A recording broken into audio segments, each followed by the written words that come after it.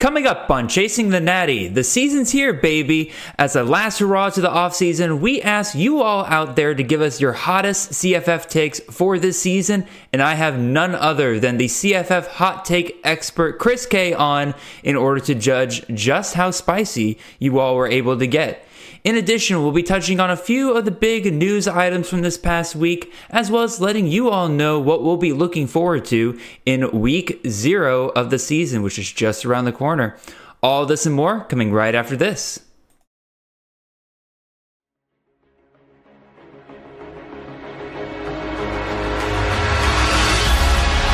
Williams dancing, cutting, mesmerizing run by the quarterback. Marvin Harrison Jr. touchdown. Marvelous Marv. Ball next to the end zone, dropped in for Franklin. Oh, majestic touchdown. This is Chasing the Natty, a college fantasy football podcast.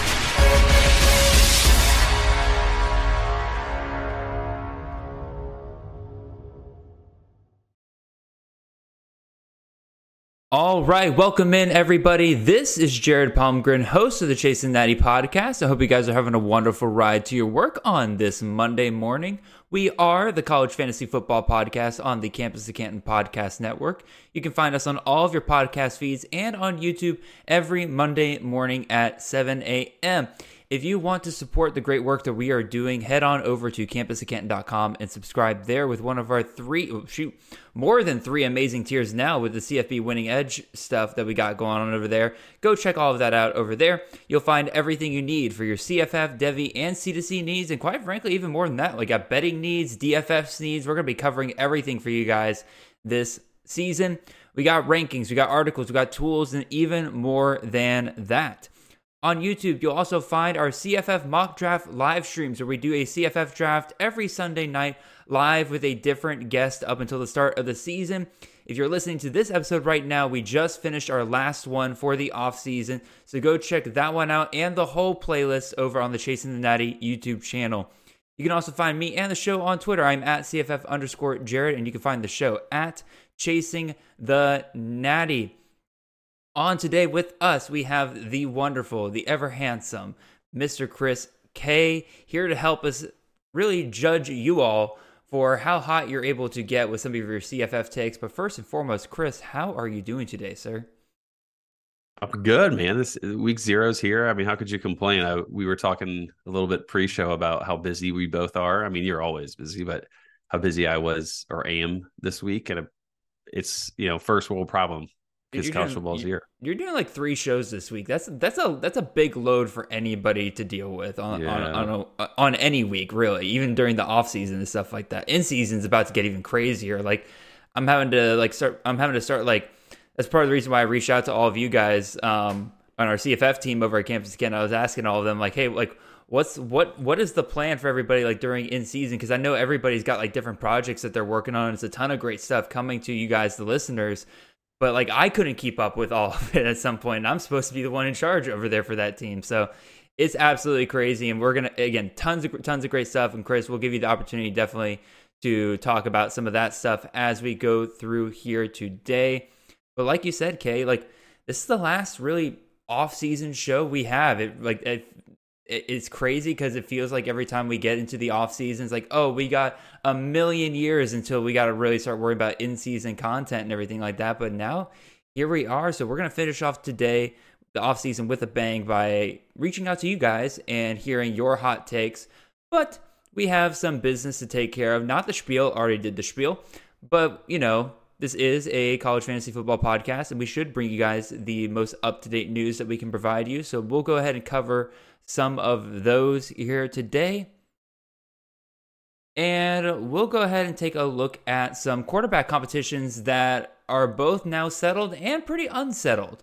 So I'll kind of run through the 3 here that we have up on the screen. If you're watching this on YouTube, you can see it there. But again, Peyton Thorne, former quarterback out of Michigan State, is now named the starter at Auburn. I think that was kind of expected for a long time. There's a bit of a hiccup there where people thought all of a sudden that Thorne was going to lose the job after a scrimmage, and Hugh Freeze was sitting there saying like, oh, maybe I go a different direction. Well, that didn't happen. Thorne is now your starter at Auburn. Donovan Smith named the starter at Houston. Again, I speculated with Mitch Hart a couple of months ago that the possibility that Smith may not be the starter, but really, as we got close and close to the season, this is pretty clearly where this was going to go. But then, to kind of throw a monkey wrench in everything, Grant Hughes over at 247 kind of throws out an article over there saying that Ohio State's QB battle starting to favor Devin Brown over Kyle McCord the longer it plays out. Now, granted, this is heavily from a insider source there, like one quote from there. It didn't sound like this was like a consensus opinion once I dug into the article a little bit, but it definitely does kind of throw a little bit of worry out there that Kyle McCord, myself included, a lot of us have been assuming that he will be the guy for Ohio State this year, even though like Devin Brown is a very talented quarterback, but maybe that's changing in the final months here, or final weeks leading up to the season here. Kay, I guess pick whichever storyline you want to start with here, man, and we'll kind of roll with it.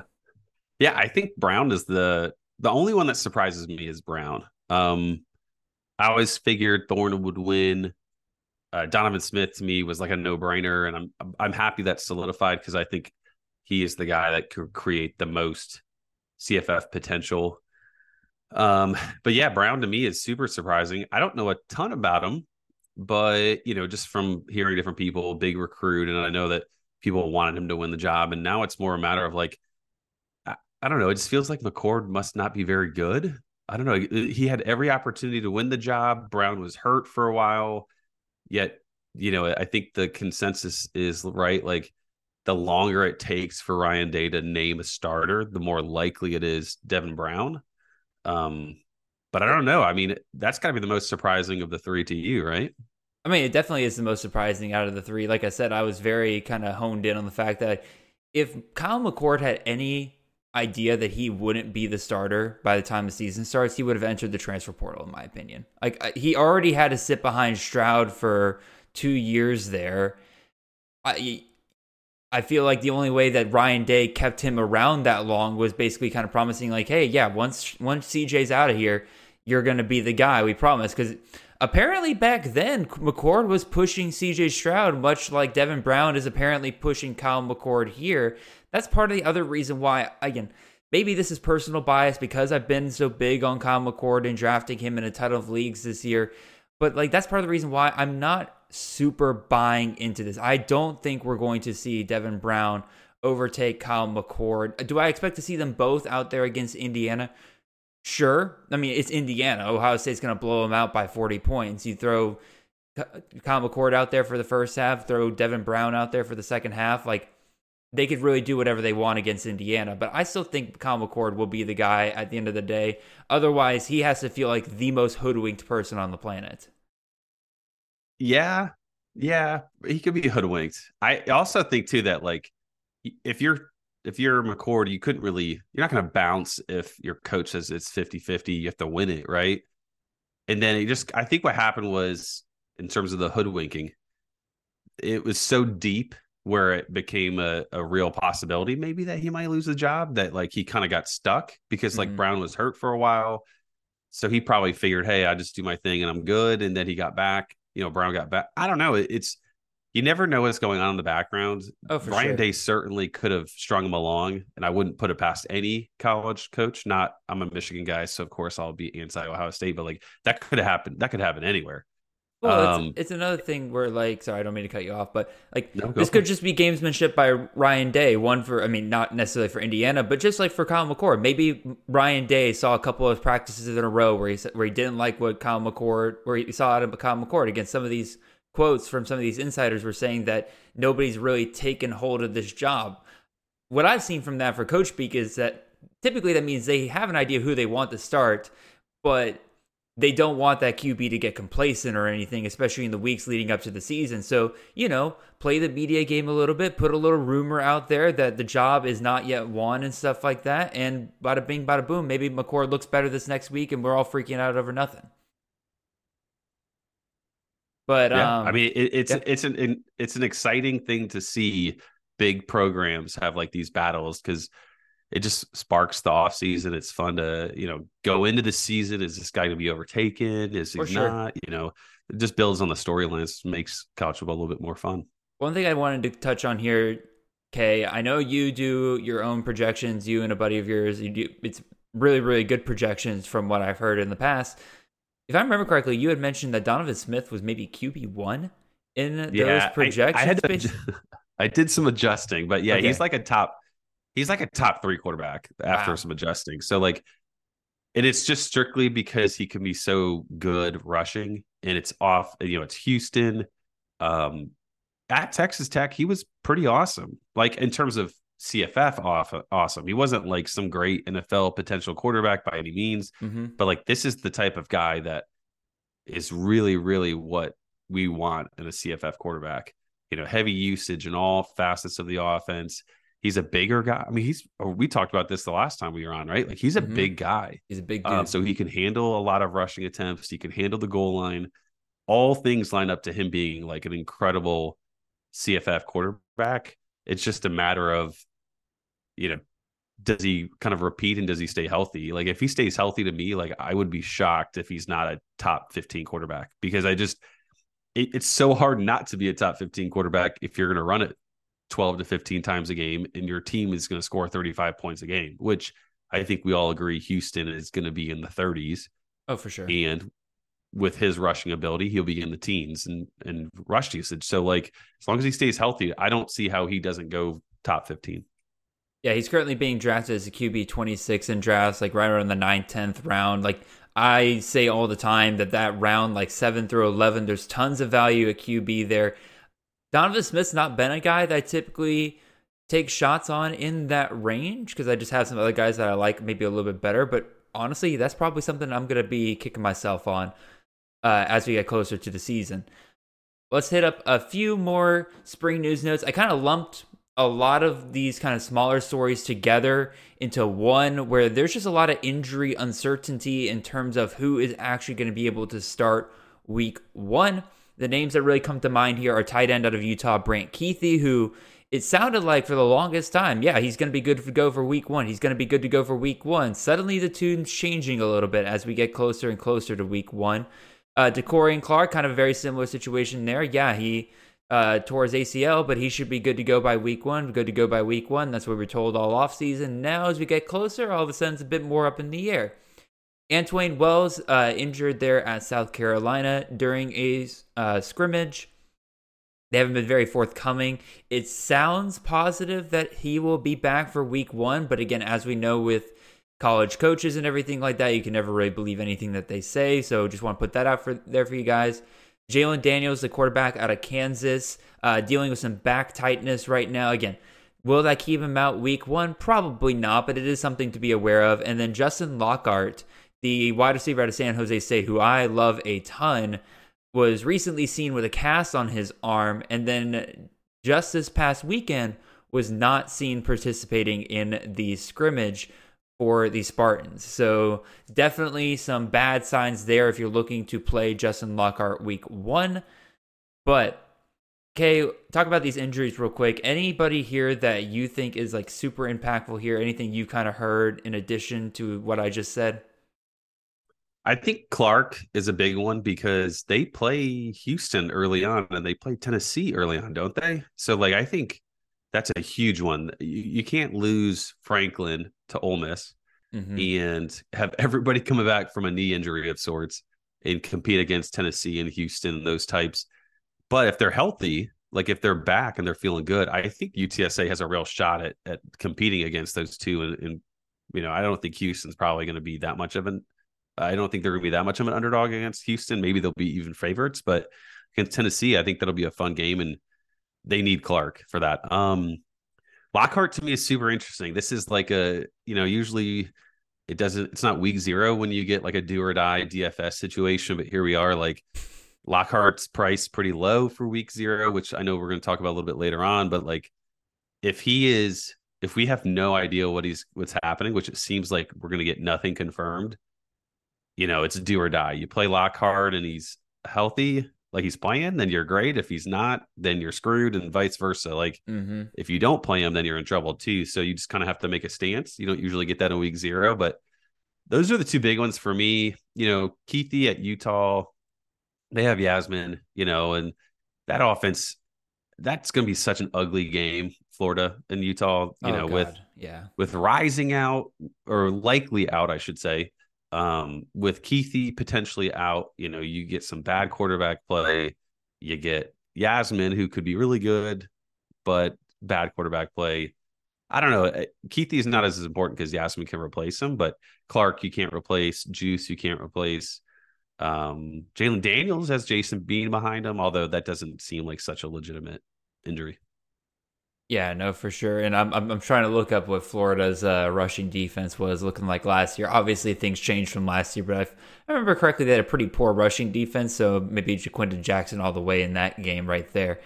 Last little bit of news here before we kind of get into some of these hot takes that you guys have been wonderfully giving us. Unlike the other guys here, where all of this mystery, all of this like, oh, are they going to play? Or are they not going to play? God bless Sonny Crumby over there at Louisiana Tech, who just straight out came out and said, yeah, by the way, our star running back Marquise Crosby will be out against Florida International. Now, granted, it's Florida International, so you're probably going to beat them pretty soundly anyway. So there's not really a lot of gamesmanship there to go on. But it's really good for us in CFF to know obviously it's a week 0 game, so maybe not that great. But for DFS, you guys love it. But it's also good for us to know in the future that, again, he's out for this game. That kind of increases the likelihood he could be out for multiple games here. Because like if there's no question he's going to be out for week 0, there's still going to be a question of whether or not he plays in week 1. So if you're somebody who's relying on Marquise Crosby, definitely need to keep that in mind whenever you draft him either this weekend or if he's already on your roster. Yeah. Interesting. Good to note, maybe, that Louisiana Tech might be a little bit more straightforward with their injury situations too in the future. Because we just, some coaches I think we peg as like super straightforward. Some we know are super sketchy. So maybe Louisiana Tech, yeah. The guy I was thinking of was Gundy, personally. But oh yeah, good call. Not straightforward at all. But it's even more interesting is Tyree Shelton is questionable. The guy that would be like that next guy up type. Yep. So we might get pretty deep into the weeds of a running back or pretty early on for them, but I'm hoping good to know that we have some straightforwardness early. Again, I know we'll kind of get into this a little bit later, but I'm really kind of hoping it gives us a better idea of the receiving situation over there at Louisiana Tech, because there's going to be somebody that pops off in that receiver room that's probably going way too late in drafts right now. So we'll get a pretty good idea of that this weekend. All right, Kay, now it's the fun part of the show. We're going to go and look at some of these hot takes that you guys have provided to us on Twitter. We got a pretty good mixed bag here. Some of you are really high on players and really wanted to show your love for them. Some of you are not big fans of players at all, and you guys definitely made that known as well. So we're going to go through here. I think we have 17, so we'll go through these relatively quickly here. Try to get in here as many as I could. The only kind of rules I had for this are, one, if somebody else had the same hot take as you or kind of in the same vein, I did not put it on here because by definition of two people having it, not really that much of a hot take if two people can come up with it. So sorry, all of you Drake May doubters out there. There's like 3 of you that put down things for Drake May not finishing very high. If all 3 of you are thinking of that, it's probably not as hot of a take as we can have for this show. And then the other one I had out there was that you got to be somewhat specific. You couldn't just give me like, oh, player X is going to have a bad season. Like, that's not a hot take. That's very vague and everything like that. I wanted something that I could look at and be like, all right, is this possible? Is there's tangibleness? Is that the word I'm looking for here? I don't know. Just something I could work with rather than like player X is going to be good this season. Okay, well, what's good? I don't know. We'll see. Okay, let's get on into this. We're going to have some fun here. We have our spice meter up here because, again, we can't just talk about the hot takes. We got to rate them on how spicy they actually are. So we got 4 levels here. We have the lowest level, which is the green, mild, where's the spice level. The next level up is kind of your yellow, medium, like, it's got some heat to it. Next level up, we got or like the orange level, you're kind of, that you're getting pretty hot. Get me some water, please. Like this is kind of burning my mouth a little bit. And then last but not least, we have the hottest level of them all, which is Devil's Anus. So we'll see if we can get some Devil's Anus takes here today. And we'll start off here with our friend, Mr. FF_Goose on Twitter at that same handle. Apparently, he's a very big Texas fan because his take for this year is Quinn Ewers is a top 6 quarterback in CFF. Xavier Worthy is a wide receiver 1. Adonai Mitchell will be top 18 in wide receivers. And Jatavian Sanders will finish as the overall tight end 1. A lot of these takes on their own aren't super hot, in my opinion. Like, again, like Xavier Worthy being a top 12 wide receiver, not super hot. JT Sanders finishing as the overall tight end 1. I don't see it, but, it's not too far off considering he's being drafted as a tight end 3. It's when you start putting all of these together and saying, like, and this will happen, and this will happen, the probability starts going down quite a bit. And quite frankly, for this to happen, you basically need Quinn Ewers to throw like 800 times throughout the season. Because there's no way you're going to be able to feed all of these guys. Even if Ewers has like a Mac Jones style season, where he's like crazy efficient, just an absurd number of touchdowns, it's still going to be super hard for him to get to a top 6 quarterback without the volume to go along with it. Because even Mac Jones, I went back and looked. Mac Jones in 2020, during the regular season, only threw for 3,300 yards and 27 touchdowns. That would have made him QB 41. He didn't have a lot of rushing to go along with that. So all he had was his passing, kind of similar to what you would think Ewers would be doing in a Sarkisian offense. And again, he only finished as QB 41, and we thought that was a great season for a Sarkisian quarterback. So I'm going to say definitely not going to happen. But, in terms of rating spiciness, like, Chris, I guess I'll ask you real quick. How do you rate spiciness? Because, like, to me, I'm trying to find the balance between, like, I agree this is a far-fetched thing to happen, so that makes it spicy, but I also legitimately think it can't happen. So, like, how do you balance that? I think you have to go straight spice. I think this is like way up there. He definitely went for it with all the correlation, at least. I think it could happen. I mean, I don't think Quinn Ewers is anything, right? Like for me, I don't have any of them. He's outside my top 40 for quarterbacks. Like, so this is a pretty bold take for sure. So this is as close to Devil's Anus as I can imagine currently. We're on number 1, but it's not impossible because it could happen, right? They could throw it 45 times a game. He could have 45 touchdowns. There's no Bijan to steal, right? Like these other running backs looked good, and there's certainly a lot of intrigue, but maybe they do throw it 40 to 45 times a game.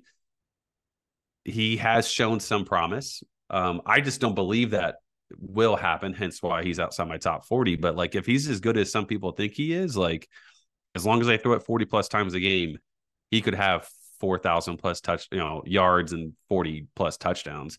And he is kind of mobile, right? Like he's just not really been called upon, so he only gets sacked. So maybe he ekes into like 3 to 4 rushing touchdowns and like 40 rushing yards.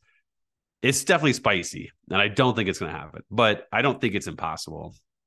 Yeah, no, again, I'm still trying to find that balance and everything like that, because like part of me wants to like reserve Devil's Anus for like the takes of like I think it's far fetched, but I legitimately think you could be onto something here. So I guess that's what I'm going to do. Is like if I think it's a hot take, but I think it's also impossible, I'm going to put it in the get me some water. That's the tier I'm putting it in right now. Is that where you're at, Kay? Yeah, I think it's fair. We're on the first one. We don't want to kind of I don't want to say that out loud. I might get fired in this week 0 show to say what I was thinking, but we're early. We got 16 more. This feels very spicy. Props. I appreciate the correlation because that makes a lot of sense. Mm-hmm. And I know you're an AD Mitchell guy a little bit. So I do like AD Mitchell like that a little bit. I just don't know if I'll be top 18 AD Mitchell, but I'm cool with that one. I honestly, if he had just put AD Mitchell as top 18, I would have put that in the same range, and maybe even Devil's Anus, because I could legitimately see AD Mitchell. I could see both AD Mitchell and Worthy being 2 top 20 receivers, because like if those are the only 2 guys that are consistently out there, I think there is enough volume for kind of like Ohio State, where I think there is. If it is just those 2 guys who are getting all the targets, yeah, there's plenty of room for both those guys to do well this year. I just don't think there's room for all 3 of those guys to finish as high as Goose is making it out to be here. Let's go ahead and move on to the next one here. This one goes the opposite direction.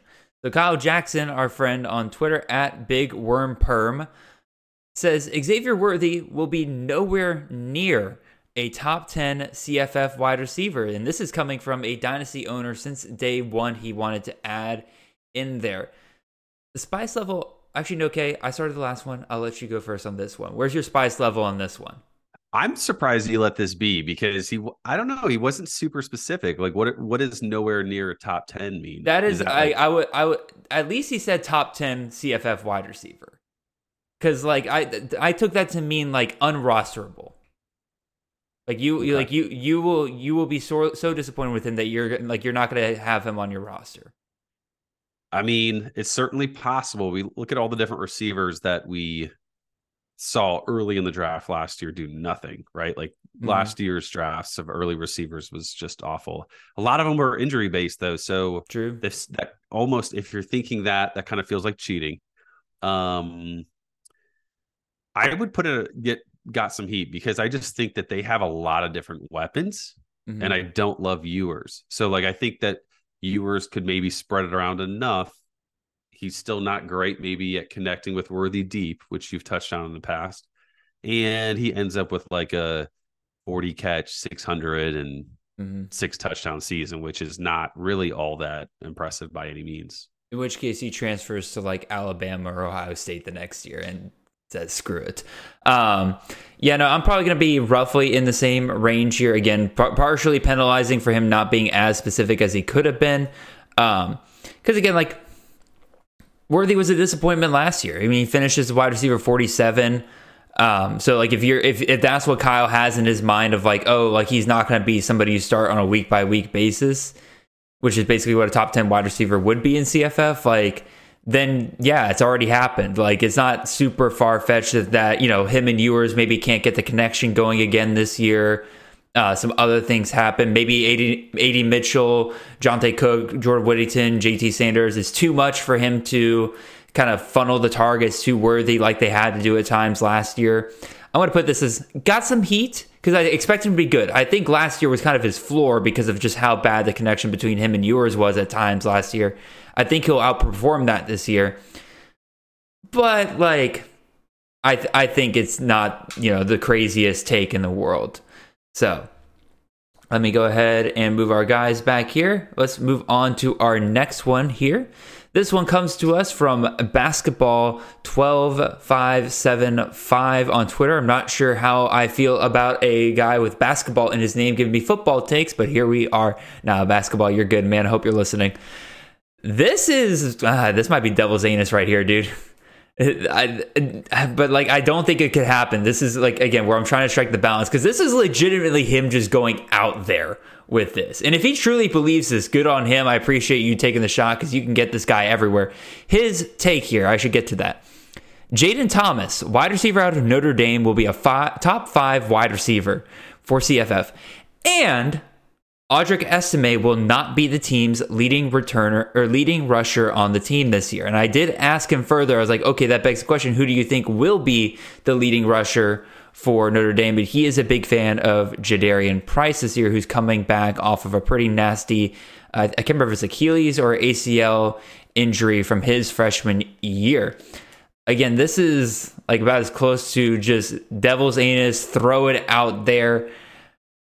It's like, I just don't see the path to Notre Dame producing a top 5 wide receiver for CFF. Like, they don't have the system. They don't really have the history or anything they have on their side. You got Sam Hartman there now. That's great. You got the upgrade at QB. But even at Wake Forest, like, those receivers were awesome, but they weren't exactly top 5 consistent wide receivers. There's no kind of hype for Jaden Thomas I've heard out of camp, really. Like, yeah, he's going to start, but like, It feels more like a receiver by committee approach there, kind of like what they had last year. And I went and looked. I'm like, when was the last time Notre Dame produced a 1,000-yard wide receiver? And that was Chase Claypool in 2019.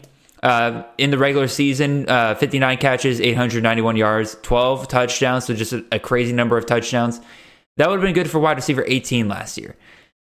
So I guess there is a path. Like, the path is like Sam Hartman and Jaden Thomas just have like the ultimate connection. Nobody sees this coming. Thomas is way better than any of us gave him credit for at all this season. There's no Michael Mayer there to suck up targets like there has been in the past. I think this might be my first devil's anus hot take right here, Kay. Am I being too giving on that one? I think that's pretty fair. The hard part about this is like I need some legitimacy to the take, you know? Like I wish he was here to say why, because you know, you could throw out just about anything. It's that's true. Crazy and outlandish, but I'm going to assume that he has good intentions and thoughts behind why it'll happen. Not to be nitpicky, they get 2 bye weeks. So like, what kind of scoring system are you in? True. Like in terms of how are you ranking, right? Like that would be a negative for a receiver for Notre Dame for how you rank guys at the end of the year. Indeed, it would be. I think the estimate, if I'm looking at just the estimate take, I think that in itself is at least give me some water. So I will also put the combination as a devil's anus. I think that is a very spicy take for sure. Because it's not. But I think that it could happen. I think I don't think it will happen, but you know, I could see why somebody, right? Like Logan Diggs was very productive last year. What happens if they do the same thing, right? Like what if they kind of running back by committee it, and Price has seemingly had a good offseason coming back from the injury, like you said. So like, it's certainly possible that could happen as well.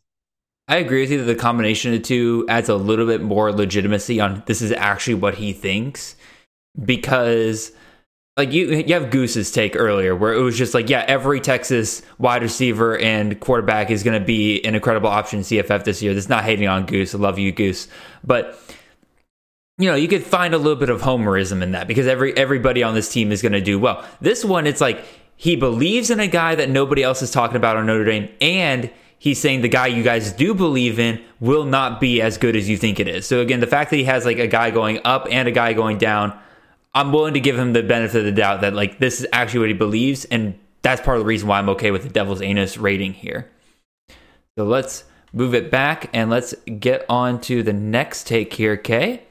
This one comes to us from our friend at CFF DFS. He says Luke Lachey is the top fantasy scoring tight end in all of CFF this year. So, Kay, where are you on the spiciness level here? This has got some heat because, I mean, I don't think you can say an Iowa tight end is going to be number one and it be that outlandish. But there is Bowers, there is Gadsden. So there is a little bit of that's definitely a take, but it's not the craziest because there are, you know, we've seen Iowa tight ends produce.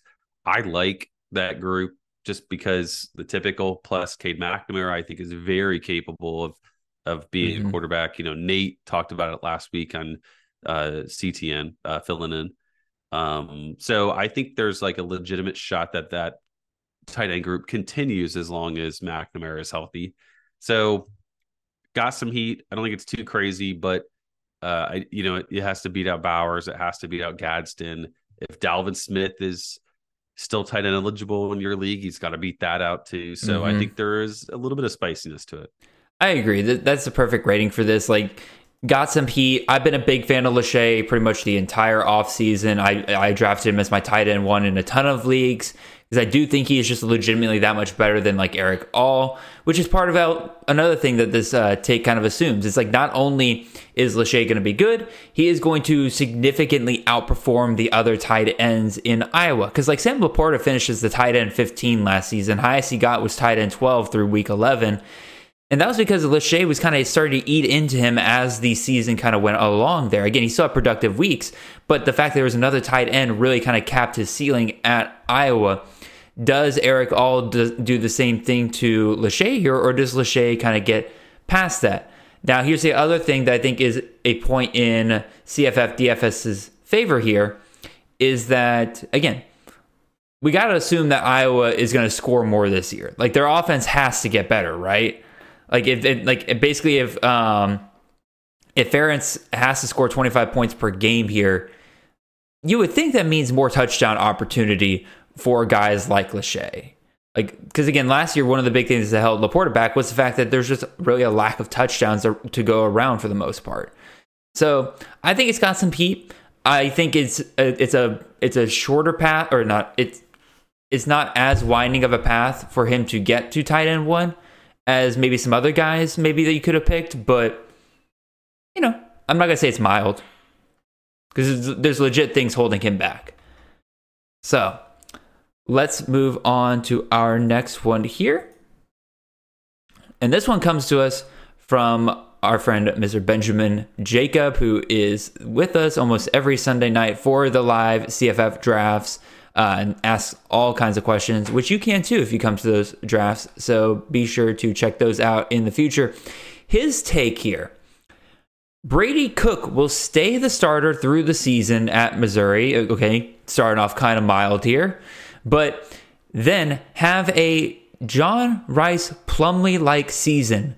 Like when John Rice Plumlee first arrived at UCF. A whole lot of running, some throwing. Let's say a top 25 QB finish. The poor man's JRP. Let's go. Brady Cook season. I am going to get me some water on this one. I was originally going to put devil's anus on this because, one, I love that we're talking about somebody that we have not really talked about throughout the entirety of the offseason. Definitely has flown under the radar. But once I looked into it, Brady Cook finished as a QB 46 last season. Had a really, really strong finish. And he's QB 30 amongst returning quarterbacks. If we believe that he's getting an upgrade in offensive coordinator this year with Kirby Moore coming over from Fresno State, he should be in for a better year. They really unlocked his legs towards the end of the season. Again, he finished with rushing stats of 53, 17, not great, but 106, 71 rushing yards, 138 rushing yards. They really let him run. If they continue to let him do that throughout the entirety of next season, because last season, they kind of really shut him down towards the beginning of the season on that front. I do think there's plenty of path for him. If he can keep up that pace he finished with last year, 100% he can finish as a top 25 QB. And quite frankly, it's probably a really, really good deal that you can get in round 20 plus right now. So I think it is, again, get me some water because, again, this is a guy that nobody's been talking about. And Benjamin, good on you for bringing this up because I legitimately think that this can happen. Kay, what are your thoughts on this one? I agree. And I like this call. Like you said, the more you look at it, the more you're like, okay, like this could legitimately happen. I mean, their schedule non-con has Kansas State, but they also have, Memphis, Middle Tennessee, and South Dakota. So like some easier options there. Yep. He's shown a rushing ability. The key here is like he can't throw for like whatever it was last year, like 14 passing touchdowns. Like he has to, that passing game has to evolve for sure, or else it's not going to work, right? So the rushing is there. If we see better passing game, I'm not a Burden guy, but people are. Maybe that improves and there's some success there. I like it. It's definitely give me some water level of heat. I don't think it's the craziest because I can see that path. But yeah, I like this one. And, I'm in the last round of my last best ball draft of the offseason. And I'm like, man, I wish I had thought about this a little bit more with Brady Cook, like a month or two ago. So I could have gotten a little bit of him, but it's a little too late, but oh well. Yep. I like it. It's a good call out. That's a fun one for sure. Yeah. It's one of the ones where like, once I started doing the research for this show, I was just like, yeah, shoot, this could legitimately happen. Like, again, a really, really good call by Ben here. Let's move on to another SEC quarterback and some hot takes coming from Steve here, who simply says that Carson Beck is a top 12 quarterback at UGA this year for CFF. So I'm going to get me some water hot here. Wait, actually, no. Did I start the last one? Okay, you get to start this one. You did, yeah. Let me ask you, what's his rushing? What kind of rushing potential does he have? Not really, right? He can, but like it's not his game. It's not Stetson. Yeah, no, it's not Stetson. I will say this is Devil's anus. I'm going to go out on a limb because I will say it's super spicy because we haven't seen him, right? Like he's got like maybe 35, 40 career passing attempts, something like that. So like there is some legitimate spiciness here. What if he's just not good? That's certainly possible. While I don't think that's the case. If he doesn't have any rushing upside or very limited rushing upside, that's a hard place to get to, like top 12. I agree. Saw Stetson Bennett was awesome. What was Stetson Bennett last year?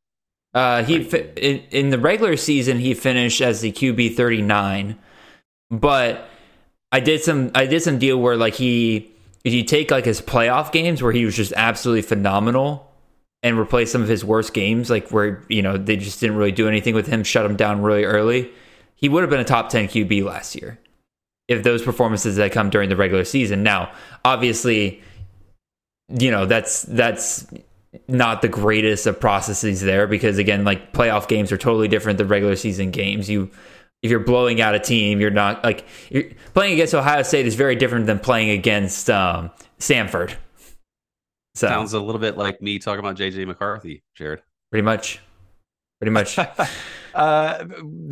a tough situation. That it's exactly why like my JJ McCarthy take is very hot, but needs a little bit of help. Yeah. Is that the strength of schedule is weak.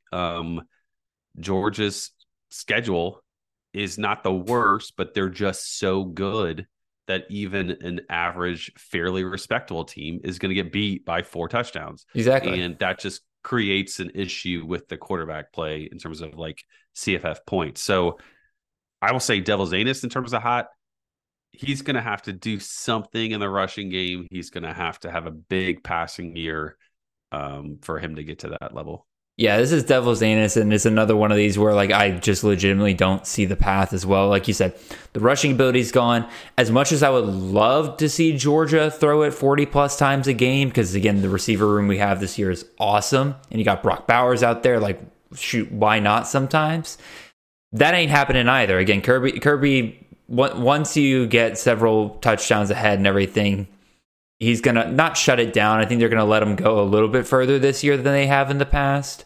Because, again, he wants to get away from that narrative of like, oh, this is only Monken, why our offense was so good. But just very similar to the Ewers, he'd have to be super efficient and really monopolize the touchdowns, which one of these things that might go for back here is that, again, Georgia's running back room is extremely, extremely banged up right now. Like Edwards, who was like the healthiest option, like Deshaun Edwards, the healthiest option, left the scrimmage early this past Saturday, limping off the field. Like Branson Robinson is injured. Kendall Milton is injured again. Andrew Paul is coming back, but like he's coming back from an ACL tear. Like they're all like super banged up over there. So like maybe that does kind of let Kirby let him monopolize the touchdowns a little bit more, and that could boost him up into top 12. But like you would need a lot of things to go right. So yeah, Devil's Zane is hot here. I say we move on. And let's go to Mr. Kyle here at KL_fantasy on Twitter. He says, LeJohntay Wester, top 10 wide receiver this year. I like LeJohntay Wester. I like him quite a bit. I've drafted him a ton of him this year. Been a great guy for me to shoot in the wide receiver 3 to 4 range, depending on how I've built my team up until that point. Love where his value is right now. He finished as the wide receiver 43 last year, and that was with some abysmal coaching and some abysmal quarterback play. He gets an upgrade at both, in my opinion, this year. Again, you get an upgrade in coach. You got Tom Herman coming in there into FAU. You also get an upgrade in QB play. Like, yeah, maybe Casey Thompson's not the best player on the planet, but I think he's a pretty decent upgrade over to N'Kosi Perry, who Wester had thrown to him last year. Wester plays in the slot, which has been significantly targeted by Herman in the past. Just look at guys like Devin Duvernay and Little Jordan Humphrey from his time at Texas. And I went and looked at both of those guys' regular season stats during those years that both those guys went off. and compared them to last year's finishes for wide receiver. Devin Duvernay would have finished as the wide receiver 5 in the year that he was the leading receiver for Texas. And Lil Jordan Humphrey would have been the wide receiver 7 last year had he had the stats that he had the year that he went off. So I'm going to put this one down as it's somewhere between got some heat versus get me some water for me. It's like, because again, it's part of my own biases coming in here. I think if I'm trying to be as unbiased as possible, it's get me some water. My own bias is coming in here being like, oh, but I already really liked LeJontay Wester, so him finishing in the top 10 is not that crazy to me. But I think people who aren't as high on Wester would find this a little bit hotter of a take. What do you think, Kay? See, this for me is between give me some water and the Devils spiciness, because he's not being drafted anywhere near like what, top 30, top 40? Like he is being drafted as a wide receiver 37. So like that's a 30, essentially a 30 spot improvement. You know, I'm looking at the ticker earlier, right? Like that's basically saying he's gonna have as good a season as Wigless, as Squirrel, as some of these different guys that are very highly coveted. So this is a big one, but I do like it. I think, you know, he has shown to be super successful. You know, he's had some big games. He's going to have the best quarterback play that he's probably ever had in college, or period, I should say.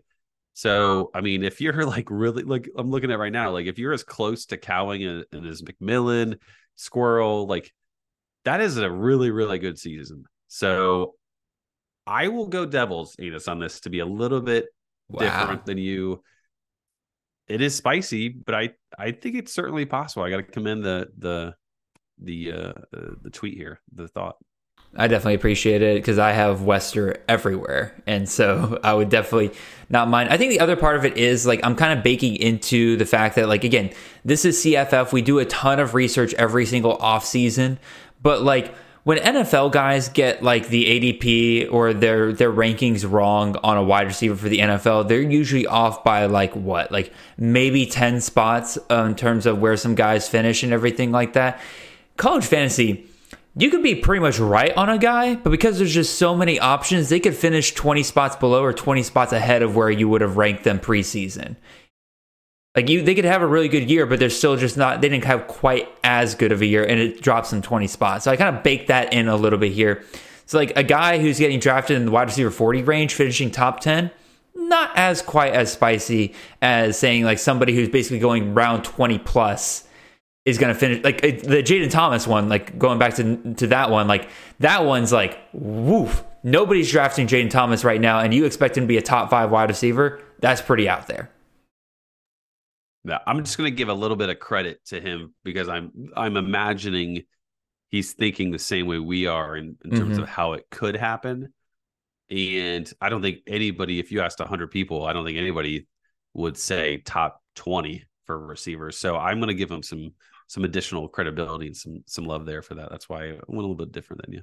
All right, fair enough. All right, let's go ahead and move on to the next one here. This comes to us from our good buddy Shane P. Hallam. Which, by the way, Shane, if you're listening, I don't know if you are, because you are quite a busy man right now. Congratulations on the birth of your kid. Very proud of you, man. But during all of that, he was able to give us a little bit of a spicy take here with Ashton Hawkins, wide receiver out of Texas State, and Malik Hornsby, quarterback out of Texas State, are both top 10 at their position, this year. I'm going to go, the both is almost selling beyond the devil's anus here. But I'm going to go get me some water here. I'm not going to go quite devil's anus. Because, again, we've all agreed pretty much the entire offseason that if Malik Hornsby is the starter at Texas State, there's a very good shot that he is a top 10 QB for CFF. So I don't think that's the crazy thing. I think adding in Hawkins really does kind of bring up the heat here for this, because there's a lot kind of working against Hawkins here. Again, yes, he is the most experienced wide receiver, probably the most talented wide receiver they have on their roster. But if you look at what GJ Kinney did last year at Incarnate Word, he mostly targeted his outside guys, and Hawkins is very much a slot guy. Now, it could be a deal where he targets just the best wide receivers. Maybe I'm reading a bit too much into that, in which case Hawkins could have a really, really good year. Also the problem is that Malik Hornsby's not a very good passer, so how many wide receivers finish in the top 10 when they don't really have that great of a passer? I can think of maybe Torrey Horton. Maybe. That's pretty much all I can think of from last year and everything. And then the other part of it was like Taylor Grimes would have been like Taylor Grimes. He was a top receiver at Incarnate Word last year. If you shorten his season down to 12 games, absolutely would have been a top 10 wide receiver last year. So the system's there. However, part of that was because he scored 15 touchdowns. So, like, do we expect them to hit nearly 50 points a game and have that much touchdown opportunity? I don't really know about that. So I'm going to keep this and get me some water because there's definitely the systems there. There's a lot kind of pointing towards that this could happen. It doesn't feel super impossible like Devil's Anus, but it is still very much a borderline impossibility. So what do you think, Kay? I think we can leave our stuff as is, because I think this is incredibly spicy. You kind of alluded to it. Hornsby's not a passer, so he's basically saying that not only will Hornsby be great on the ground, he will be good enough to give a top 10, a receiver a top 10 type of performance, that type of production. So these guys are both talented and they have the system, but there's things going against them, right? Like you mentioned it with like Hawkins being a slot guy. Yep. Hornsby not being like that great of a passer. The fact that Hornsby hasn't technically won the job. No, I think you could argue that Finley's in the lead. So that adds some layers to it and some potential variables into play here. But I will say it's spicy in itself because this means that Hornsby is a much better passer. Mm-hmm. Like last year, there was no way Hornsby as a passer could produce a top 30 receiver, let alone a top 10. So I will say this is incredibly spicy. You will keep it in the Devil's Anus. That is totally fine. Yep. All right, I'm going to move our things back because I forgot to last time. Let's move on to our next one here. Kay, you'll start us off on this one because not only is it your turn, but it's one of the guys that you kind of liked throughout the offseason here.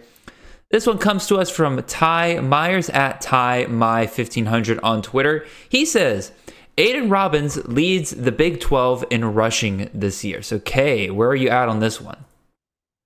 I think this is this has got some heat, I think, because he's a good running back. He's huge. BYU likes to run the football. Like, it's not like Jaron Hall's there is going to potentially steal some big plays and things like that. Keaton Slovis at quarterback is going to create a pretty normal, bland offense, and Robbins will be called upon. The only thing that might kick up the heat here is, what are they going to do at running back? Like, I think technically speaking, people are confused or nervous about his status. I know I am a little bit. They came out with like a freshman being an awesome, like LJ something the other day, which was super interesting to read about. So there are some question marks. At the end of the day, I can't imagine Robbins transfers in and doesn't get a good shot at being the guy, especially because at UNLV he was very productive.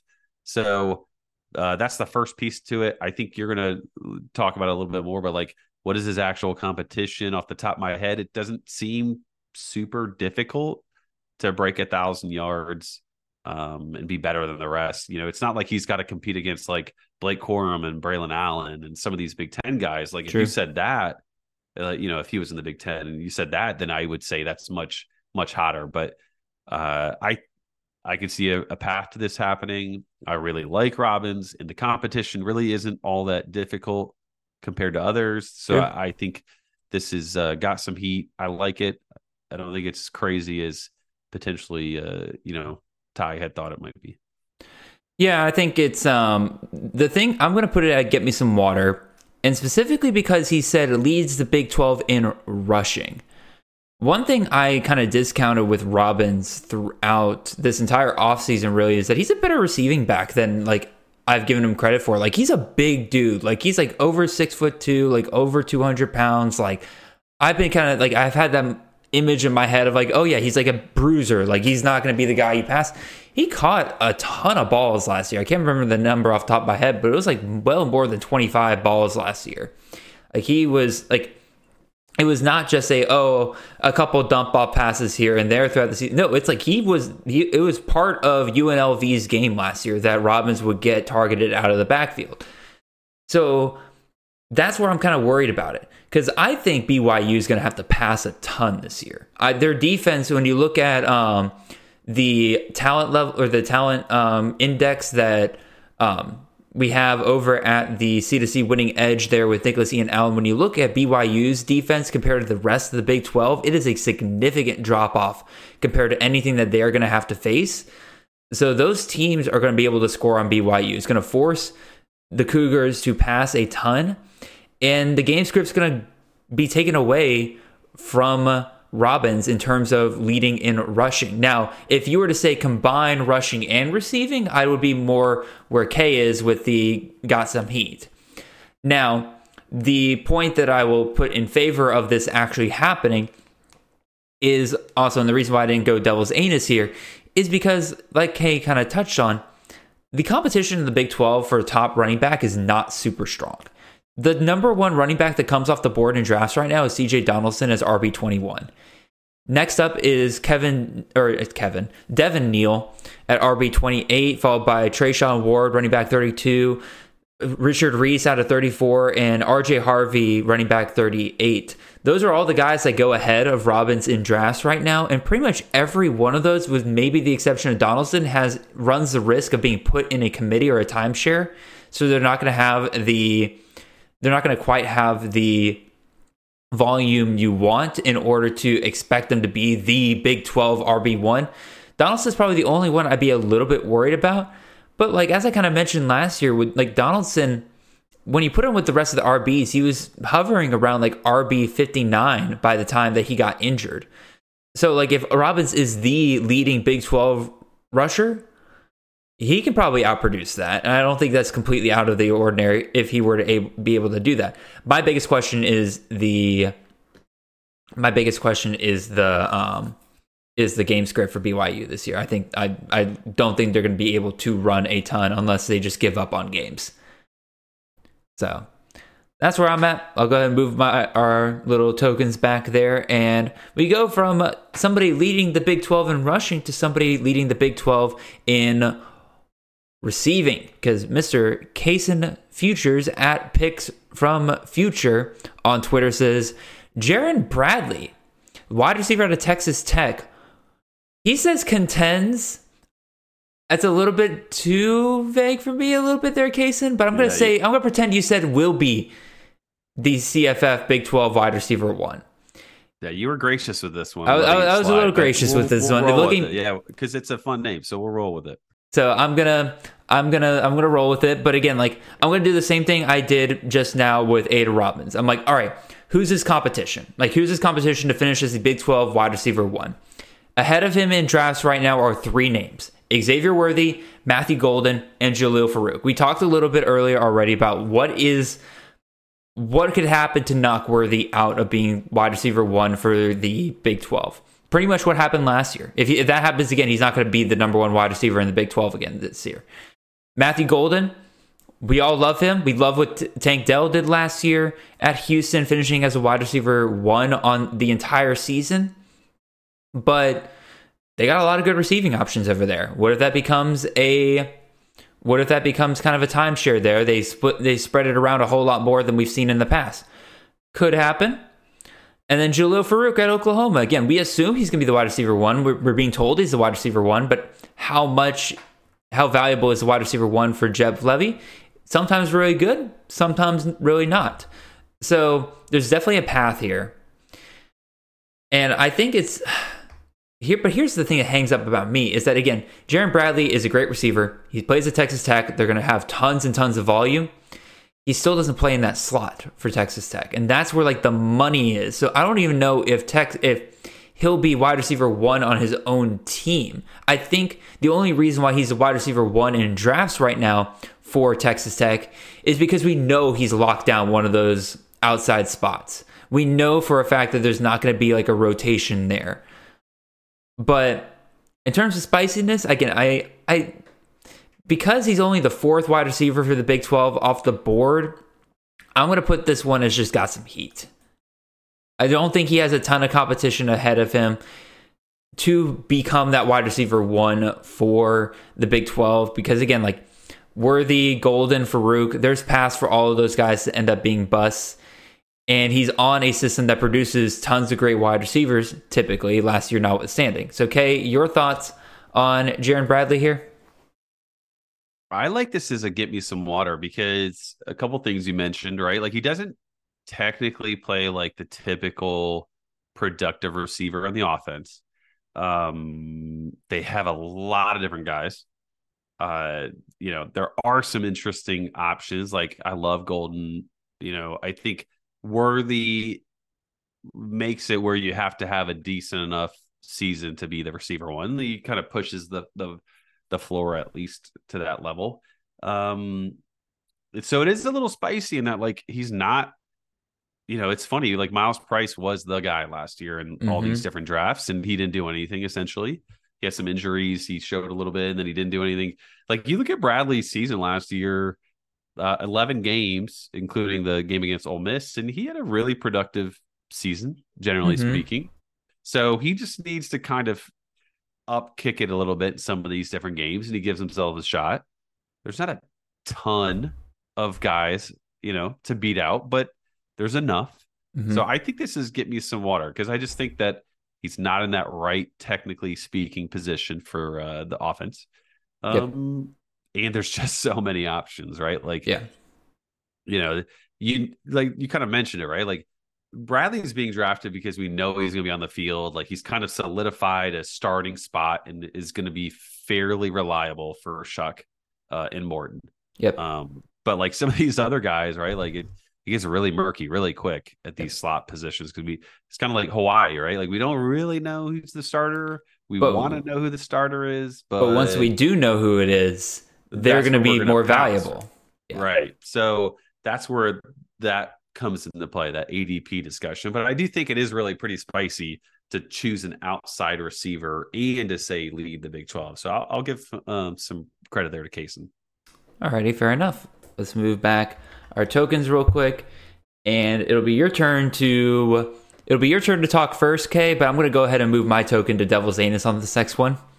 Because this one comes to us from It's Just Nick C on Twitter, and he says Penn State makes the playoffs. Okay, that like hot take, pretty good one. But like for CFF purposes, though, he says Drew Aller will be a top 10 QB. And I did specifically ask to make sure that he was talking about college fantasy, and he said yes. I'm talking about college fantasy. He'll be a top 10 QB. I'm putting this directly into the Devil's Anus here. So what about you, Kay? Where are you putting this one? This is tough. It's at least give me some water. I'm just trying to think through it because I tried not to look. I looked a little bit at like the show sheet to see and then realized I didn't have to add anything, so I stopped. I don't know. Like the thing is, there's two things I'm thinking about here that are going to directly impact his end of season numbers. How much do they actually tell him to run? I think he can run. I think he'd be a good runner. He's got the size for it. So there's that aspect to it. How much they ask him to run the football, and also too, right? Like they have Singleton and Katron Allen. Like, do they really? Are they going to really share that pie with him a little bit? So like the first year QB to it. But anytime your quarterback can run, like I think Drew Aller can run, and produce enough in the passing game, I think it's possible. I don't think it's likely by any means. So I'm going to say get me some water because I can see a path to it. I do like Aller. I drafted him a bunch in like best balls. I think his ADP this offseason was really, really enticing for what he could provide. But and then obviously the Penn State makes the playoffs isn't like crazy to me. I think they play Michigan at home and Ohio State on the road. If they win both of those, they pretty much are set up to win the Big Ten. I think if they just win one of those games, They could easily do it. Right? They can go to the Alabama or Ohio State route where they have one loss. They don't play in they don't play in the Big Ten championship. But there's enough 2-loss teams that they're like, screw it, we'll throw in one more 1-loss team in here with Penn State. Because again, they'll have swapped in as Ohio State. Like, didn't Ohio State beat them last year? That's why Ohio State was there. But like, if theoretically, if Penn State beat Ohio State, then they would have been kind of in that same boat. Pretty much, yeah. I think there's even a route there as well. So I don't take that piece of the tweet into it. The Aller enough is very interesting of a conversation. Oh, it is 100%. Again, not that I ignore regular CFB discussion. I love it to death, but at the same time, we are a college fantasy show, so I focus in on that. Aller is top 10 QB. Pretty much everything I said about Ewers and Carson Beck pretty much applies here. Like, yes, Aller is probably the most mobile out of the bunch, but given the fact that you have Nicholas Singleton, given the fact that you have Katron Allen back there, why would you ask your quarterback really to run? I just don't really see the path to him. He can run, but he's still not Sean Clifford. Like, Sean Clifford ran a ton, but like, I mean, Sean Clifford ran a ton and he still wasn't like a top 20 QB. Like, again, it's just not a system that really gears up for the quarterback to be a top tier guy. Now, will Aller have some big games here and there? Sure. Will he probably be a guy that's 20 to 23 fantasy points per game? More, yes, very likely, and there is value in that. But top 10 QB, that's not a path to a top 10 QB in my opinion. All right, I'm going to pick up the pace here just a little bit because I just realized how many takes we still have to get through, and we're already over an hour. So let's move on here. That is not the button that I meant to press. We're going to try that again. Okay, fixing graphics. Starting at the beginning, guys. Starting at the beginning. I hit the wrong button. The first hour. Here we go. So let's move it on back here. Let's go. All right. There we go. This one comes to us from the Redshirt Sophomore at the Redshirt Soph on Twitter. He says, low-key big one. We'll see. Henry Parrish, the running back out of Miami, sneaks his way into the top 25 running back conversation. I'm putting this one on Devil's Anus. I really, just given the history of Mario Cristobal as well as Shane Dawson, both of them have kind of gone for committee approaches in the past. They tried the big time Parrish, not timeshare workload last year early on, faded big time down the stretch. Again, he started off as like in the top 12 running backs last year, and then he quickly faded. He finished as the RB 115 last year, got banged up, but still played enough. There's a lot of competition there at Miami. Again, you have guys like Don Chaney still hanging around. They bring in A.J. Allen from, is it Nebraska? Yeah, they bring in A.J. Allen from Nebraska. Javonte Citizen, while, again, clearly there's still some stuff going on with him, he's going to be involved the moment that he is healthy. They bring in Mark Fletcher, who a lot of people are high on as a true freshman here. I don't see the path to a top 25 performance from Parrish unless they completely reverse everything that they ended up doing last year and said, yeah, let's give this one more shot where Parrish is our main guy, even though we have a ton of other, not great, but good options here to kind of take the workload off of him. So I say this is Devil's Anus. No way he gets the top 25 running backs. Very hot take. Okay, your thoughts, man? I would agree. They gave him a legitimate shot at at being a guy, and he just was super unimpressive for a lot of it. I will say he does give you some receiving ability, so like that is a positive. That gives you a potential, but he just was not. That offense isn't going to be that great. There's a lot of running backs in that room. He's had a chance at being the guy, and he just wasn't all that impressive, honestly. Nope. So I will say if this happens, I would be very, very surprised, hence why I agree with you. All righty, let's move it on back, and let's move on to our next take here. I'm going to be quick about this one. I'm keeping my token right where it is. I hate to do this to you, George, but I totally agree with this take, and I've been drafting this man as if that is the case. George says, bold prediction, there isn't a significant drop-off in the Dave Clawson offense at Wake Forest with Mitch Griffiths running the show. This is about, again, maybe this is my personal bias showing here, but like this is about as mild of a take as I can get right now. Again, I would have maybe got some heat if you said no drop off, but just saying there isn't a significant drop off. I think this is pretty mild. It's like pretty much exactly what I expect, what I've been pushing pretty much this entire offseason. So not that it's a bad take, George, because I fully agree with you. It's just, it doesn't really push the boundaries of what I consider to be a take that I can disagree with. So, Kay, what do you think here, man? Yeah, didn't he have like 4 touchdown passes against VMI when Hartman was out? Well, granted, it's VMI, but yeah, that's fair. I mean, he just shows that he's capable. Like he's got a pulse. He's, last year at least. This is like throwing ketchup on wings and calling it spicy, like calling it hot wings, like this is where's the spice. And no disrespect, George.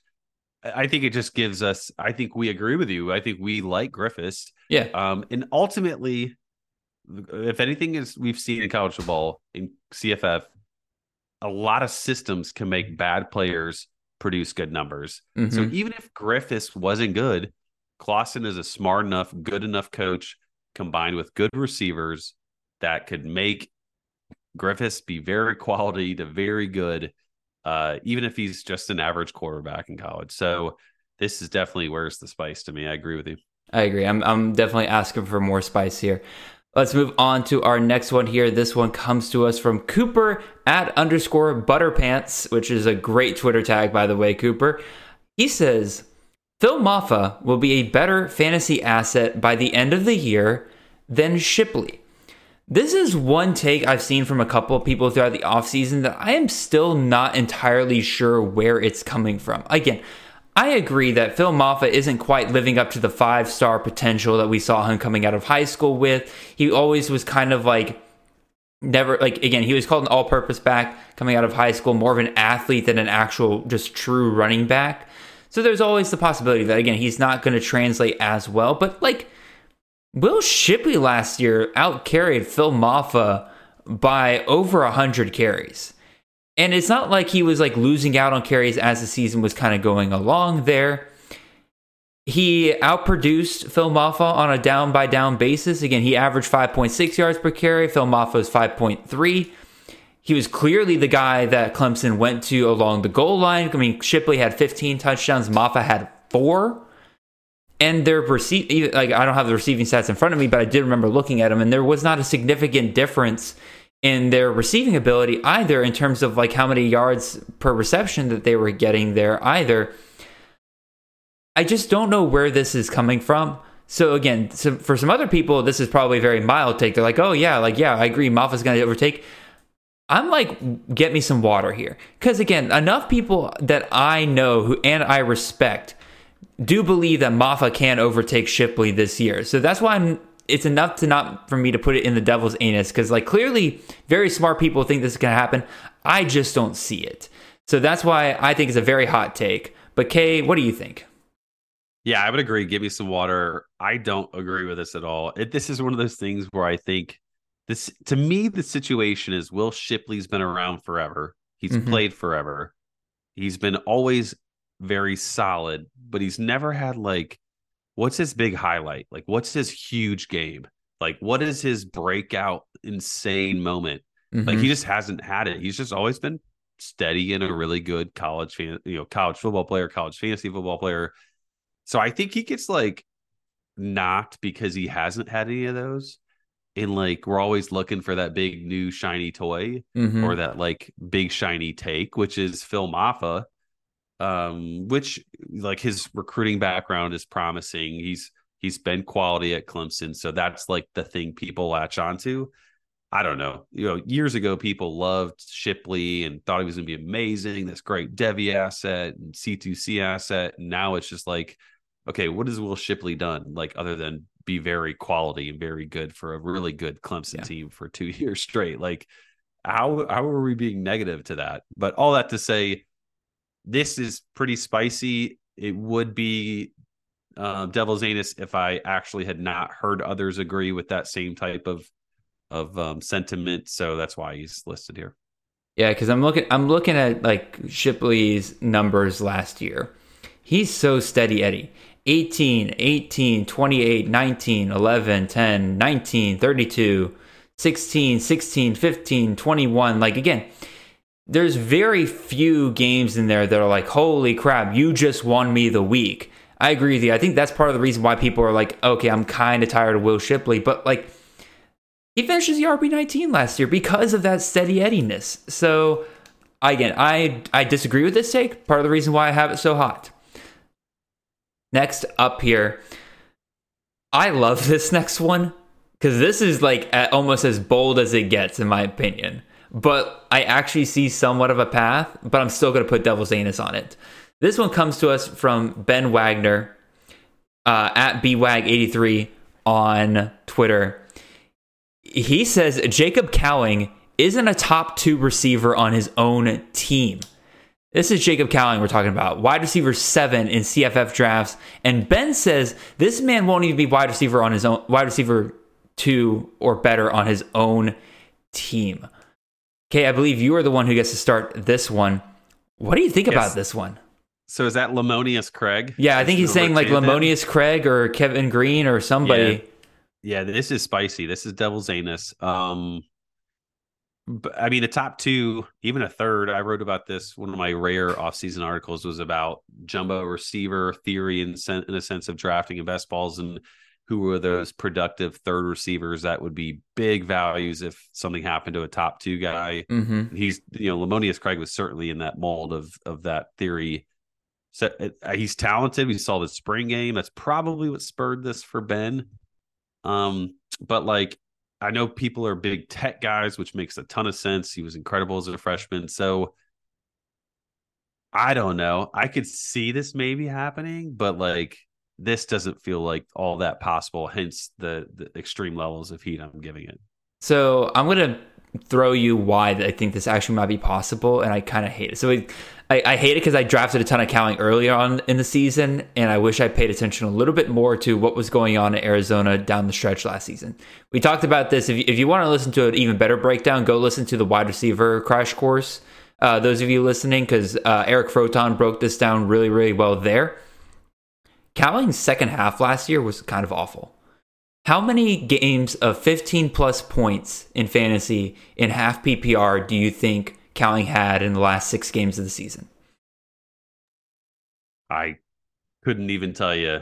I have no idea. One. That's a good question. He had 1. He had 15 points or less in 5 out of 6 games last year. He was fading big time down the stretch, especially with Dorian Singer and Tet McMillan kind of coming into their own down the stretch. I do not think it is a hot take to say that Teterai McMillan will finish over Cowing. To say, though, that MLC, the new guy there, playing on the other side of the outside, will then be able to pretty much pick up where Dorian Singer left off, I have to say that is kind of the bold aspect of this. I still think Cowing will be at least a top 2 receiver. I don't see MLC overtaking Cowing this year, especially Cowing being in his money year this year, basically. I'm going to leave this in Devil's Anus, but like, I hate to say it, this is more believable than it seems on its face. So let's keep it moving here. We have one wide receiver that is not going to finish as the top option on his team. Let's go talk about another guy that Heath here believes will not be the best running back on his team. Heath Boyd, at Heath Boyd on Twitter, says Shoddy Clayton Johnson, running back out of Tulane, for those of you who don't know, will be Tulane's 3rd best running back here. The knock on Clayton really has been that like Tulane's likely going to move back to a committee. Like what Tyjae Spear did last year was not normal for what that coaching staff typically does. And as we see him in the NFL preseason, they had something special in Tyjae Spears there at Tulane. So clearly they had a guy that could break away there.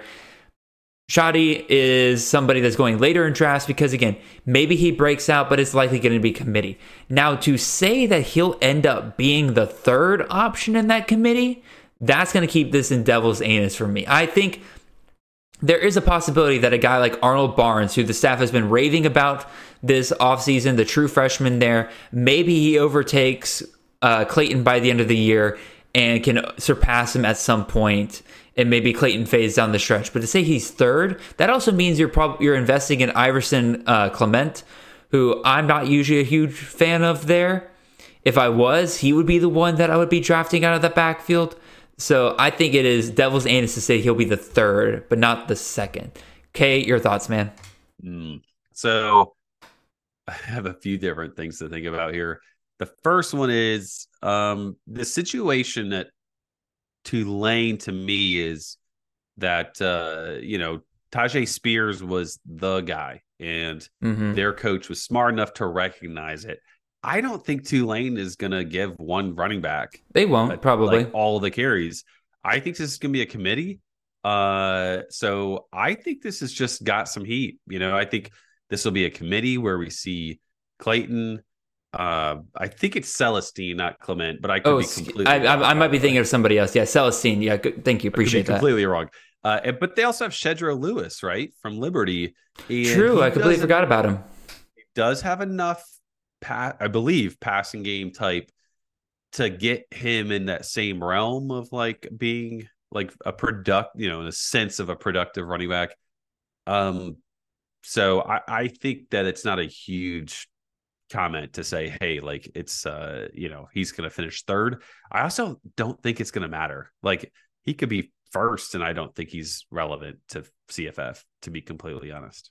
No, I think that's fair. I think you have sold me on the fact that I'm bringing it down to get me some water, because I still believe in Shoddy Clayton. I think he'll still be probably the best running back they have there this year. But you're right that once this goes full committee, anything can happen out of those guys. All it takes is one guy to get one or two guys that are not Shoddy Clayton to get a hot hand, and he could be done for the rest of the year. Who knows? But yeah, I brought it back down to get me some water. Not quite devil's anus. We'll see. Let's keep this moving. I believe we got one more here. I'd say one more. We're gonna do rapid fire on this one, because this comes to us from our good friend Mr. Nate Marquise. He put down 3 takes for tight ends, and so we're gonna run through these and see if we agree with him on this one, Nate or Chris.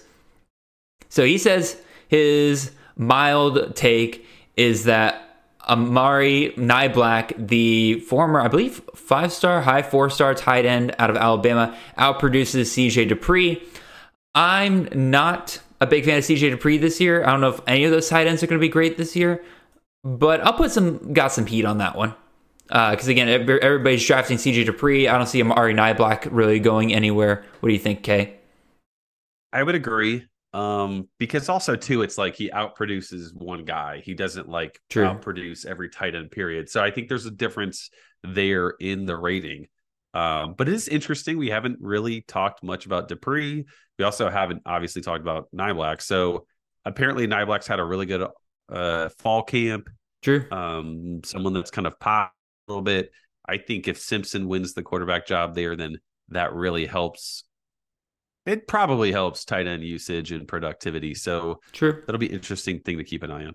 All right. So you got some heat, or where's the spice? Got some heat. I might got some heat. I don't think it's completely out of this world. Dupree is cool, but nothing too crazy. Gotcha. All right. Next take that Nate had here. This is his habanero. So this is where I think he's trying to land in the get me some water. He says Jake Briningschool is a top 2 receiver at Clemson this year. So if that's the case, you're looking at him finishing probably behind Antonio Williams. That's the guy that we all kind of agree is probably the most likely to finish first on that team. And then that means he beats out Bo Collins and Adam Randall.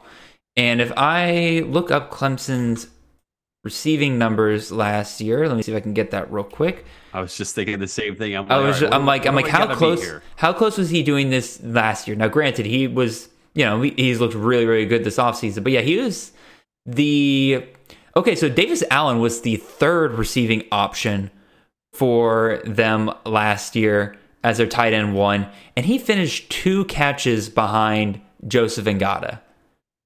But he also had 3 more touchdowns, a little bit less. I think I'm going to keep this one and got some heat again, because Bo Collins, I don't think he's going to really outproduce what he did last year by that much. Adam Randall is a wild card here. If Adam Randall is as good as his recruiting tape is, and he was able to come back from that ACL injury well enough, then yeah, that knocks Briningstool out here. But like when you look at drafts, who are the top 2 receivers from Clemson that come off the board first? It's Antonio Williams and then Jake Briningstool. I don't think Nate's really going outside I don't think he's going really outside that much here. So I'm going to keep this one and got some heat. Yeah, agree. When it comes to wings, habanero is like pretty off limits for me. I don't do spice as well. So like the fact that I have drafted Briningstool and like I like him, this makes sense. You look at the data from last year, it feels pretty close. I think if you would have said the best receiver, I would have said, yeah, give me some water. At least, Devil's Anus feels like the point if he's going to lead. But 40 and 400 for a tight end isn't all that unreasonable. Mm-hmm. You got a young quarterback. So yeah, this one's just got some heat. This is pretty low. All righty. Well, I'm going to go ahead and put mine in the last one here for Devil's Anus because anytime you predict a true freshman tight end at a school that really nobody's really looking at for tight end production. I guess we're kind of looking at it, but because it's a Jeff Brom system. But Nate says true freshman Jamari Johnson finishes as a top 10 tight end. Lots of hype going on over there. But you also still got what was his name, Lifson, who caught the 2 touchdowns in the spring game. I think it's just a hot take anytime you say that a true freshman tight end is going to finish in the top 10 tight ends for CFF. Just like in the NFL, in the NFL, rookie tight ends hardly ever work out for you. That's why you don't draft them and redraft and everything, even though receivers, running backs, they tend to do really well because it takes a couple years from them to get going. Same thing happens in college. Freshman tight ends typically are not going to finish in the top 10 of tight ends unless they're a cheat code like CJ Donaldson or they're freaking Brock Bowers, who, I don't know, is probably the best tight end prospect that we've seen in decades. So I don't think Jamari Johnson is going to quite be that. So I think it's very much Devil's Anus here. I appreciate the boldness on this one, Nate. Chris, your thoughts? I don't know. You may have just gotten yourself a Devil's Anus hot take there. Brock Bowers, best tight end prospect in decades. We'll table that maybe for this week in a Twitter conversation. Maybe decade. There. Okay. Decade. I'm cool with that. I dig it. I agree. This is extremely hot. I see where Nate's coming from because he's gotten a ton of positive comments. Oh yeah. Purdue in years past with Brom has had some very productive tight ends, Payne Durham and others. So I can see where it's coming from, but to say any true freshman tight end, like you're saying, like you said, is going to be a top 10 tight end is incredibly bold. But I will give Nate, he really lacked on the first 2. Mm-hmm. He was very disappointing, but he made up for it with the Carolina Reaper. To be fair, the last one, the first one with the Mari Nyblock, he said that it was a mild plus, and to be fair, nobody's really been talking about Nyblack, so I'll give him that one. The middle one, the actual spiciness versus what he claimed it to be was not. That was like when you order the wings and you're like, oh yeah, give me the hottest thing you got here, and then they bring it to you and you're like, oh god, this is mild at other restaurants at best. Yeah. So all right, I do like this one a lot though. I think I'm drafting right now. I'm really hoping in a supplemental that he falls to me because that's my next pick. Honestly, I probably need to go check all my dynasty leagues and see if he's hanging out on any waiver wires because I don't think a lot of people are drafting him right now. Anyway, we're almost above time here, so we're going to go through this last part here really, really quick. And if you want an even deeper dive into some of these games, definitely check out Chris's podcast coming out here early this week. Chris, why don't you tell the folks about that real quick? Let them know what you and Ethan are doing.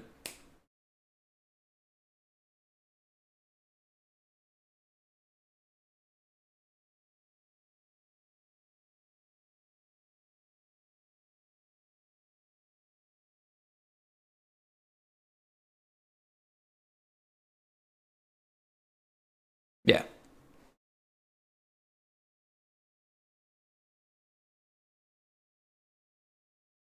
Of course.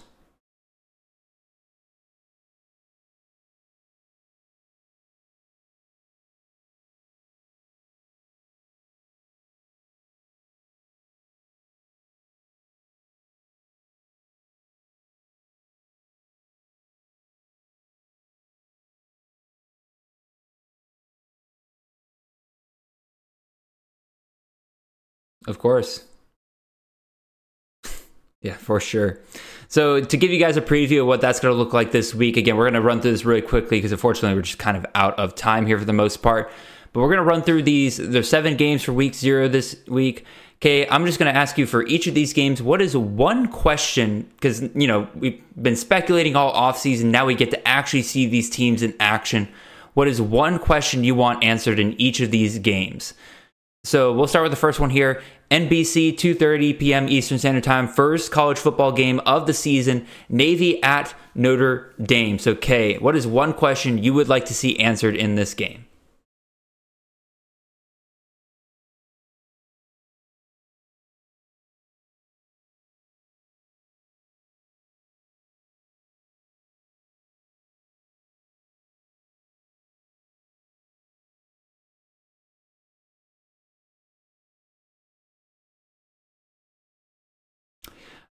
I am going to go to the other side here. I'm actually going to go to Navy. This is kind of out there and everything, but I want to see Dave Favana again. This dude, again, it's not typical for these triple option running backs or fullbacks, running backs, either one, to really kind of separate from the pack. But Fofana outcarried the second running back by about what was that? Almost 100 carries last year.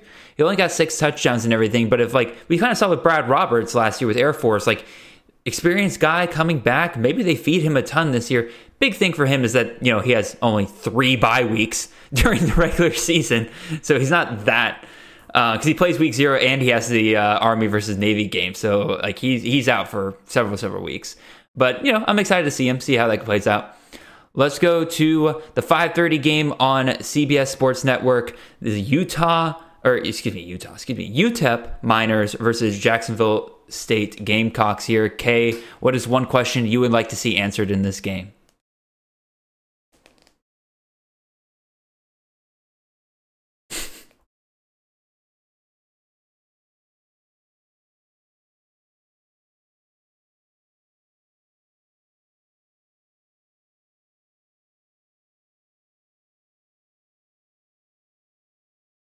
Mm-hmm.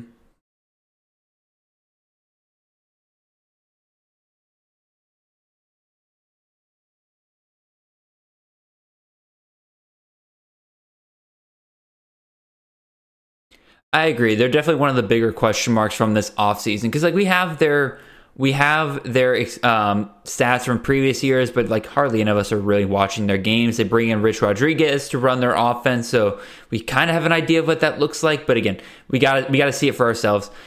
On the other side here with the UTEP Miners, I'm interested in Deion Hankins, the running back. He's supposedly their top running back option there, but he has wide receiver eligibility on Fantrax.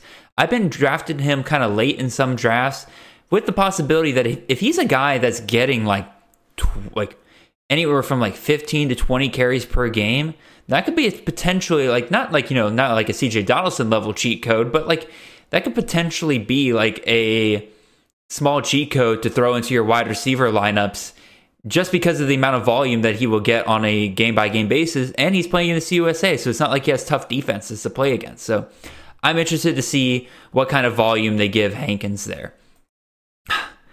Speaking of games where I question if I care, or as Kay said, do I care? The 7 p.m. game on ESPN here, UMass at New Mexico State. Kay, what are you looking for in this game?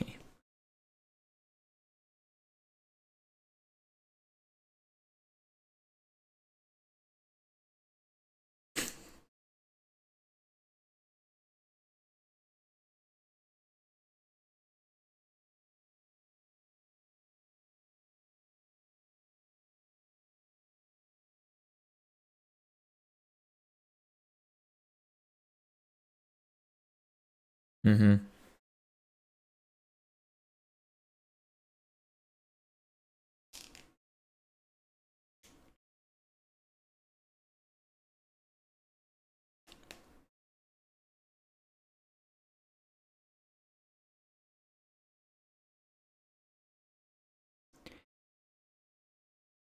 Yeah, Diego might be the only legitimately keyed in interesting thing about this game because I'm curious about him too. But I'm stealing you from the last one. This is a do I care?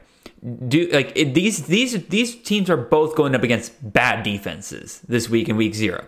If they can't produce this week, if they can't find guys that can explode against defenses this bad, there's nothing I want on either one of these two teams. Because I'm not going to rely on any. I'm like, yeah, maybe they have a surprise game against a good defense one week, but if they can't do it this week, I don't want them at all. So that's probably what I'll be searching for, and like looking for guys that like, okay, if you're playing a bad team, you're a good choice, but otherwise, I don't want you. Let's move on here to Ohio versus San Diego State. 7 p.m. game on Fox Sports 1 here. Kay, what are you most interested in this game?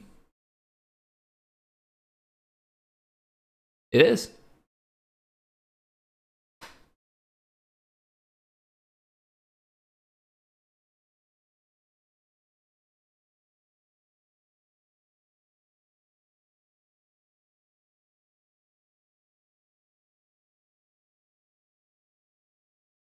Mm-hmm.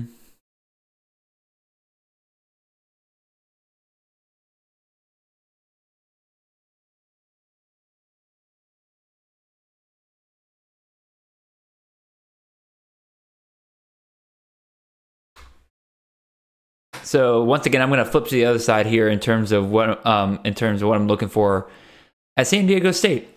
Brian Dutcher at San Diego State has produced some really, really good CFF running backs for us in the past. Last year, they got away from that. Just too many options back there. Nobody was really breaking away. Does that change this year?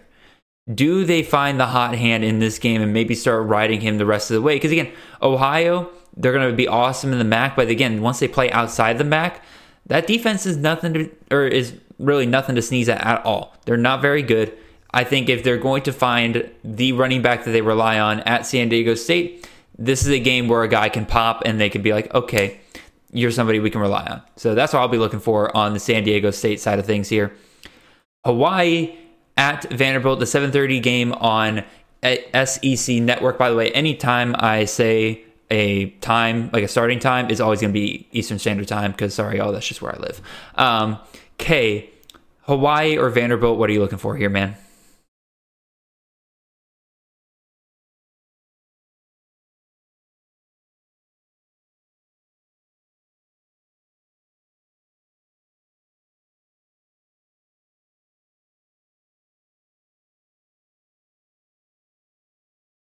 Mm-hmm.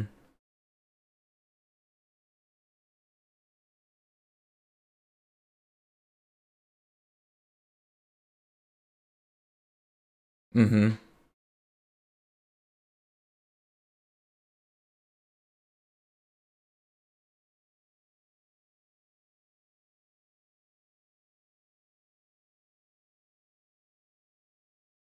Mm-hmm.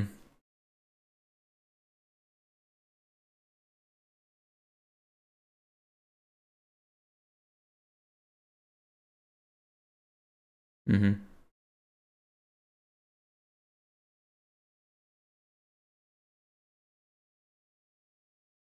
Yeah, because then, like, again, they're going up against an SEC defense, which, is Vanderbilt, but still, like, that is a jump up in competition for them. So they're probably not going to score a ton this week. But if we could just lay eyes on who is getting all those snaps in the slot, I agree. That's going to be important for down the line. Vanderbilt, I want to see my boy Cedric Alexander. Been high on him all offseason. I think this is the perfect opportunity for him to get a ton of reps against a lower opponent. Vanderbilt can really see what they have out of him. If they get him like 15 to 20 carries in this game or touches, I'll know that like in a good matchup, Vanderbilt, he could be very productive for Vanderbilt. So I'm excited to see that. 2 more games here. San Jose State versus USC. Kay, what are you looking for in this matchup?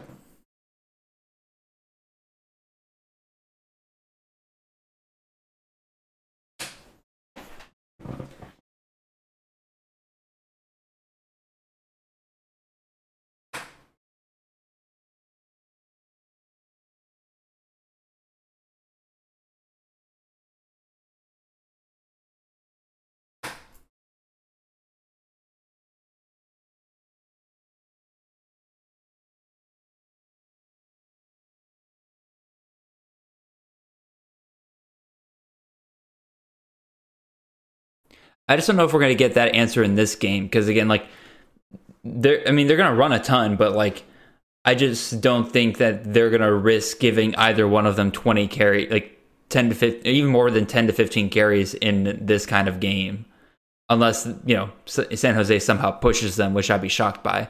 I'm interested on the San Jose State side. We talked about it earlier. Justin Lockhart, my baby, he is apparently going to be out. Like, he is in a cast. He did not participate in the scrimmage.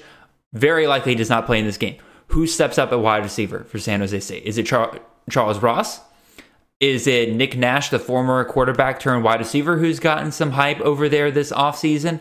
I'm very interested to see that because as much as I love Lockhart, if he's not playing, like, I think one of those guys could end up Wally pipping him, and it could be somebody that you're definitely looking at as a week 0, even week 1 waiver wire pickup if what's going on with Lockhart is worse than we fear.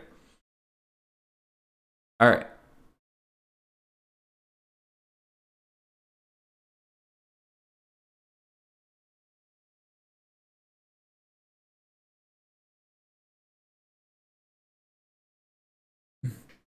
True.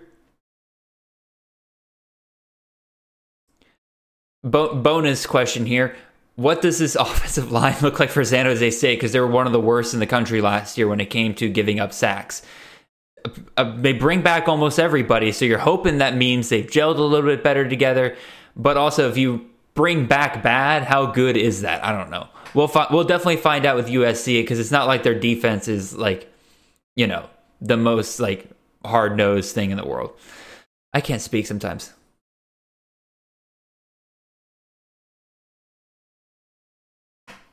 Mm-hmm.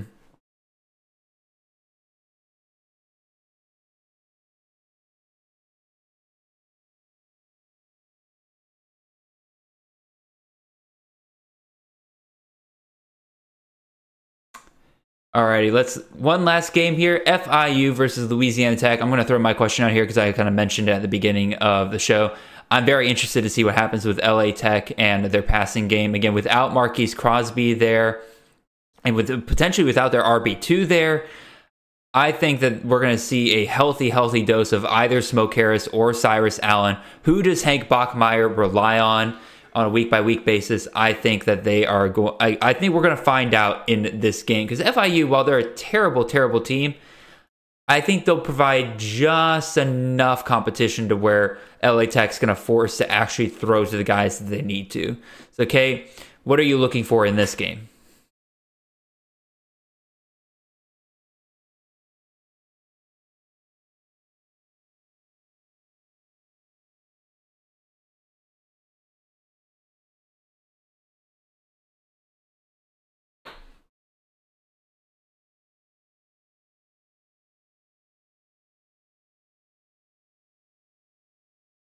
Fair.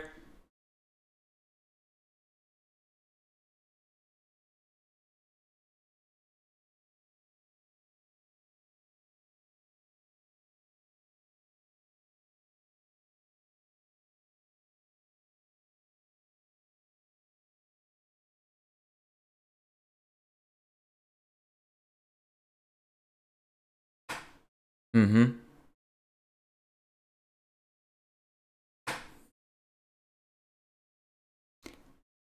I would say he'll be fine this USA.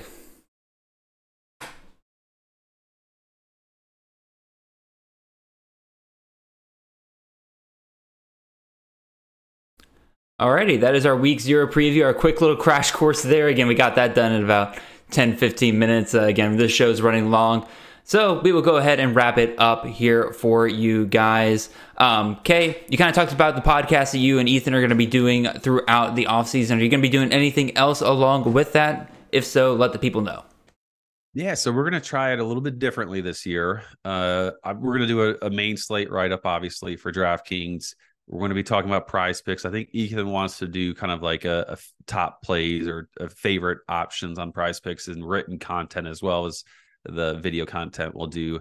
We're also going to try to do some shorts, like some shorter videos, 3 to 5 minutes on maybe like, you know, our favorite prize picks options and why. Just give other people, people different options and ways to listen and to congest the data and the thoughts. So we'll kind of vary topics week to week in terms of those shorter videos, but just giving you guys a different sense of ways to listen, ways to understand what we're thinking, and then also to trying to incorporate the night slate as well from DraftKings on Fridays, I would imagine, because usually they take forever to release those types of things. So we'll have some sort of written content, I believe, on the night slate as well. So what I'm hearing, Kay, is that you, Ethan, and the rest of our CFF DFS team will be the place to go to for people who want to get an advantage in their DFS content and contests moving forward, because you guys are all over it.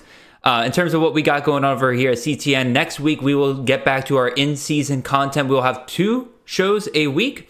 We'll be doing one waiver. Actually, no. Next week we're gonna only do the week 1 preview show, but then the week afterwards we'll be back to 2 shows a week. One for the waiver wires, and the second one for the start and sit segment. That was a huge success with you guys last year. We're bringing it back this year, and this year I have Mr. Justin from Volume Pigs, who will be joining me on a weekly basis to help you guys settle your sit start dilemmas.